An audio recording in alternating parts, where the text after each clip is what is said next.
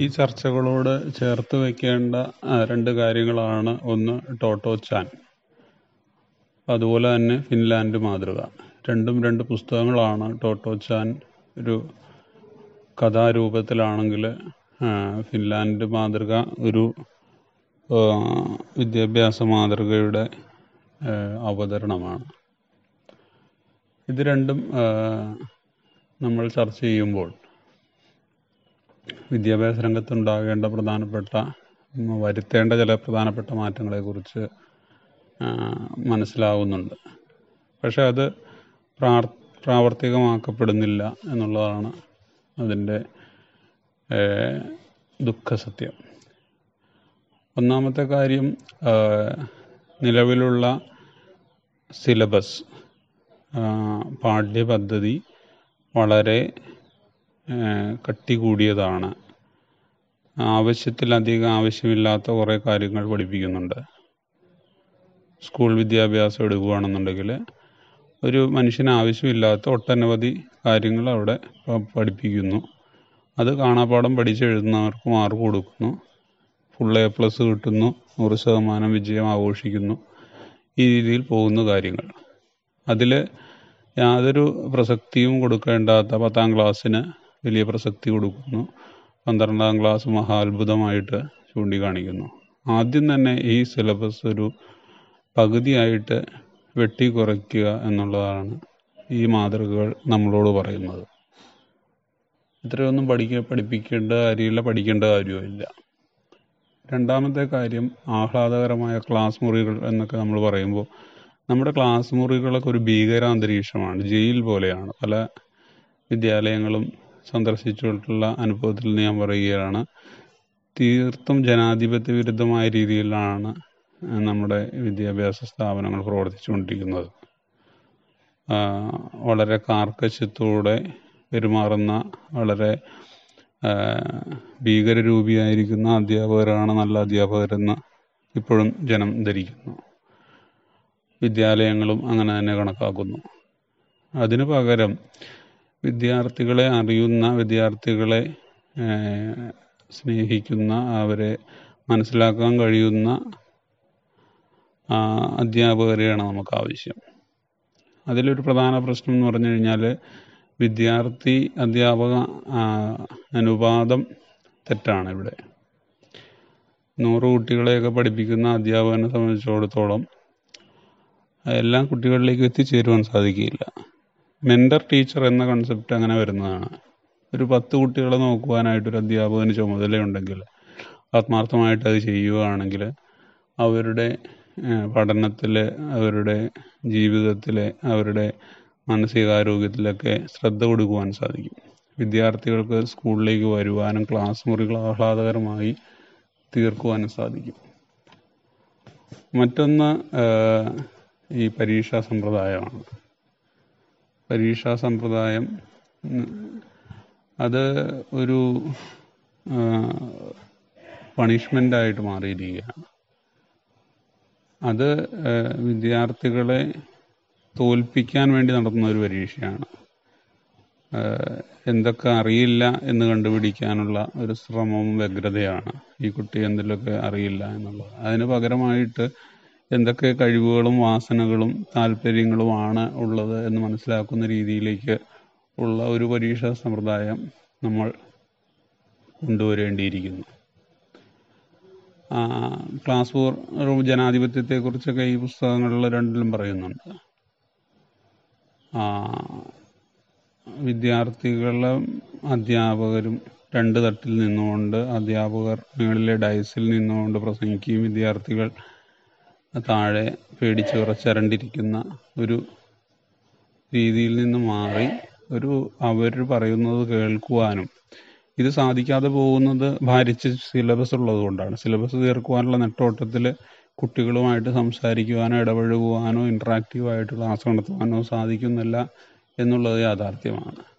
കുട്ടികളെ മനസ്സിലാക്കുവാൻ സാധിക്കില്ല. കുട്ടിക്ക് ആയിട്ടൊരു ഡിസ്കഷൻ നടത്തി അവരുടെ കഴിവുകൾ മനസ്സിലാക്കാനോ അവർക്കൊരു ഗ്രേഡിങ് കൊടുക്കുവാനൊന്നും സമയമില്ല ആർക്കും. ഒരു ഓട്ടപ്രദക്ഷിണത്തിലാണ് ഒട്ടനവധി പരിപാടികളുമായിട്ട് ഓടിക്കൊണ്ടിരിക്കുന്ന അധ്യാപകരും അതിൻ്റെ പുറകെ ഓടുന്ന വിദ്യാർത്ഥികളും. തീർത്തും ശിശു കേന്ദ്രീകൃത വിദ്യാഭ്യാസം എന്നൊക്കെ പറയുമ്പോഴും ശിശുവിരുദ്ധ വിദ്യാഭ്യാസം ആണ് ഇവിടെ നടന്നുകൊണ്ടിരിക്കുന്നത്. കുട്ടിയെ അറിയാനോ അങ്ങനെ ഒരു ബന്ധം സ്ഥാപിക്കാനോ ഒന്നും ഇവിടെ സാധിക്കുന്നില്ല. അതിന് പല കാരണങ്ങളുണ്ട്. അത് പുസ്തകങ്ങൾ സിലബസ് കഴിഞ്ഞിട്ട് പ്രകൃതിയിലേക്ക് നോക്കുവാനോ പ്രകൃതിയെ മനസ്സിലാക്കുവാനോ ഒന്നും ഇവിടെ സമയം കിട്ടുന്നില്ല. അതൊരു വലിയ പോരായ്മയാണ്. മറ്റ് പ്രവർത്തനങ്ങളിലേക്ക് പോകുവാനോ അവനവൻ പഠിക്കുന്ന ക്ലാസ് മുറികൾ വൃത്തിയാക്കി ഇടണമെന്നുള്ളൊരു ബോധം ജനിപ്പിക്കുവാൻ പോലും നമുക്ക് സാധിക്കുന്നില്ല എന്നുള്ളതൊരു ദുരന്തമാണ്. അത് കുട്ടികൾക്ക് നമ്മൾ പലപ്പോഴും ക്ലാസ് മുറികളിലേക്ക് ചെല്ലുമ്പോൾ അവിടുത്തെ കാഴ്ചകൾ കണ്ടു കഴിഞ്ഞാൽ സങ്കടം തോന്നും. അപ്പോൾ ആ ഒരു തലത്തിലേക്ക് വിദ്യാഭ്യാസത്തെ സമ്പ്രദായത്തെ ഉയർത്തിക്കൊണ്ടുവരുവാൻ എത്ര കാലം എടുക്കും എന്നറിയില്ല. ഇതിൽ പറയുന്ന കാര്യങ്ങളൊക്കെ ഇതൊക്കെ തന്നെയാണ്. ഇപ്പോൾ ഫിൻലാൻഡ് മാതൃകയെക്കുറിച്ച് നമുക്ക് ഘോരഘോരം പ്രസംഗിക്കുവാൻ സാധിക്കും. പക്ഷേ ആ മാതൃകയിലെ എന്തെങ്കിലും ഒരു കാര്യം നമ്മുടെ ഇതിലേക്ക് ഉൾപ്പെടുത്തുവാനായിട്ട് ശ്രമിക്കുന്നുണ്ടോ എന്നുള്ളതാണ് ചോദ്യം. പാഠ്യേതര പ്രവർത്തനങ്ങൾ, കായികമായിട്ടുള്ള കാര്യങ്ങൾ, അതുപോലെ തന്നെ കുട്ടികളുടെ മാനസിക വളർച്ച ഉയർത്തുന്നത്, അവരുടെ സെൽഫ് എസ്റ്റീം ഉയർത്തുന്ന പ്രവർത്തനങ്ങൾ, അതുപോലെ തന്നെ ജനാധിപത്യ സങ്കല്പം മനസ്സിലാക്കിയെടുക്കുന്ന, ശാസ്ത്രചിന്ത വളർത്തിയെടുക്കുന്ന പ്രവർത്തനങ്ങൾ ഒക്കെ നടത്തണമെന്നുണ്ടെങ്കിൽ സിലബസ് കുറച്ചേ മതിയാവുള്ളൂ. ഈ സിലബസിൽ തന്നെ കടിച്ചു പോയി കിടക്കുമ്പോഴാണ് ഇതൊന്നും നോക്കുവാൻ സമയം കിട്ടാതെ വരുന്നത്. ലളിതമാക്കാവുന്ന ഒരു കാര്യമാണ്. പക്ഷേ എന്തുകൊണ്ടും ഇത്രയും പ്രബുദ്ധരായ കേരളത്തിൽ പോലും അത് നടപ്പിലാക്കുവാൻ സാധിക്കുന്നില്ല. നമ്മൾ ഫിൻലാൻഡിലേക്ക് നോക്കിയിരിക്കുകയാണ്. പഠനം പുസ്തകത്തിലുള്ള അറിവ് മാത്രമല്ല, സയൻസും കണക്കും ചരിത്രവും മാത്രമല്ല, മറ്റ് കാര്യങ്ങളിലേക്ക്, കായികമാകാം, കലാപരമാകാം, സാഹിത്യമാകാം, ഇതിലേക്കൊക്കെയുള്ള കഴിവുകളുള്ളവരെ ബലം പിടിച്ച് കുത്തിനെ പിടിച്ചിട്ട് ശാസ്ത്ര വിഷയങ്ങൾ പഠിപ്പിച്ചുകൊണ്ടിരിക്കേണ്ട കാര്യമില്ല. അതിന് ആ ഭാഗത്തേക്ക് അവരെ വഴിതിരിച്ചു വിടുവാനും ആ നൈപുണ്യങ്ങളെ, ആ അഭിരുചികളെ വളർത്തിയെടുക്കുവാനും ഒക്കെ ഉള്ള ഒരു സാഹചര്യം നമ്മുടെ വിദ്യാലയങ്ങളിലുണ്ടാവണം. ബന്ധങ്ങൾ സൃഷ്ടിക്കുവാനുള്ള ഒരു മനുഷ്യരെല്ലാവരും ഒന്നാണ് എന്നുള്ള ആ രീതിയിലേക്ക് വളർത്തിക്കൊണ്ടുവരുവാനുള്ള ഒരു സാഹചര്യം ഉണ്ടാവണം. ഇതൊക്കെയാണ് ഈ ഫിൻലാൻഡ് മാതൃക വായിക്കുമ്പോൾ എനിക്ക് തോന്നുന്നത്. പഠനം, പുസ്തകം, പരീക്ഷ എന്നുള്ളതിൽ നിന്ന് മാറി സംഗീതം കേൾക്കാൻ താല്പര്യമുള്ളവർക്ക് സംഗീതം കേൾക്കാനും, പാട്ട് പാടാൻ തോന്നുന്നവർക്ക് പാട്ട് പാടുവാനും, ഫുട്ബോൾ കളിക്കാൻ തോന്നുന്നവർക്ക് ഫുട്ബോൾ കളിക്കുവാനും ഒക്കെയുള്ള സാഹചര്യങ്ങൾ സൃഷ്ടിച്ചു കൊടുക്കുക എന്നുള്ളതാണ് വിദ്യാഭ്യാസം കൊണ്ട് അർത്ഥമാക്കേണ്ടത്. അതുപോലെ തന്നെ എല്ലാവർക്കും തുല്യ പരിഗണനയും തുല്യനീതിയും ലഭിക്കണം. അവിടെ ലിംഗപരമായോ മതപരമായോ മറ്റെന്തെങ്കിലും രീതിയിലുള്ള വ്യത്യാസങ്ങളില്ലാത്ത ഒരു ഭാവിയിലേക്കുള്ള വളർച്ചയ്ക്ക് ഉതകുന്ന ഒരു സാഹചര്യവും ഒരു സഹായവും ചെയ്തു കൊടുക്കുക എന്നുള്ളതാണ് വിദ്യാഭ്യാസത്തിൻ്റെ ലക്ഷ്യം. അതിൽ എത്തിച്ചേരുവാനുള്ള യാതൊരു സൂചനയും നിലവിലുള്ള സമ്പ്രദായത്തിൽ കാണുന്നില്ല.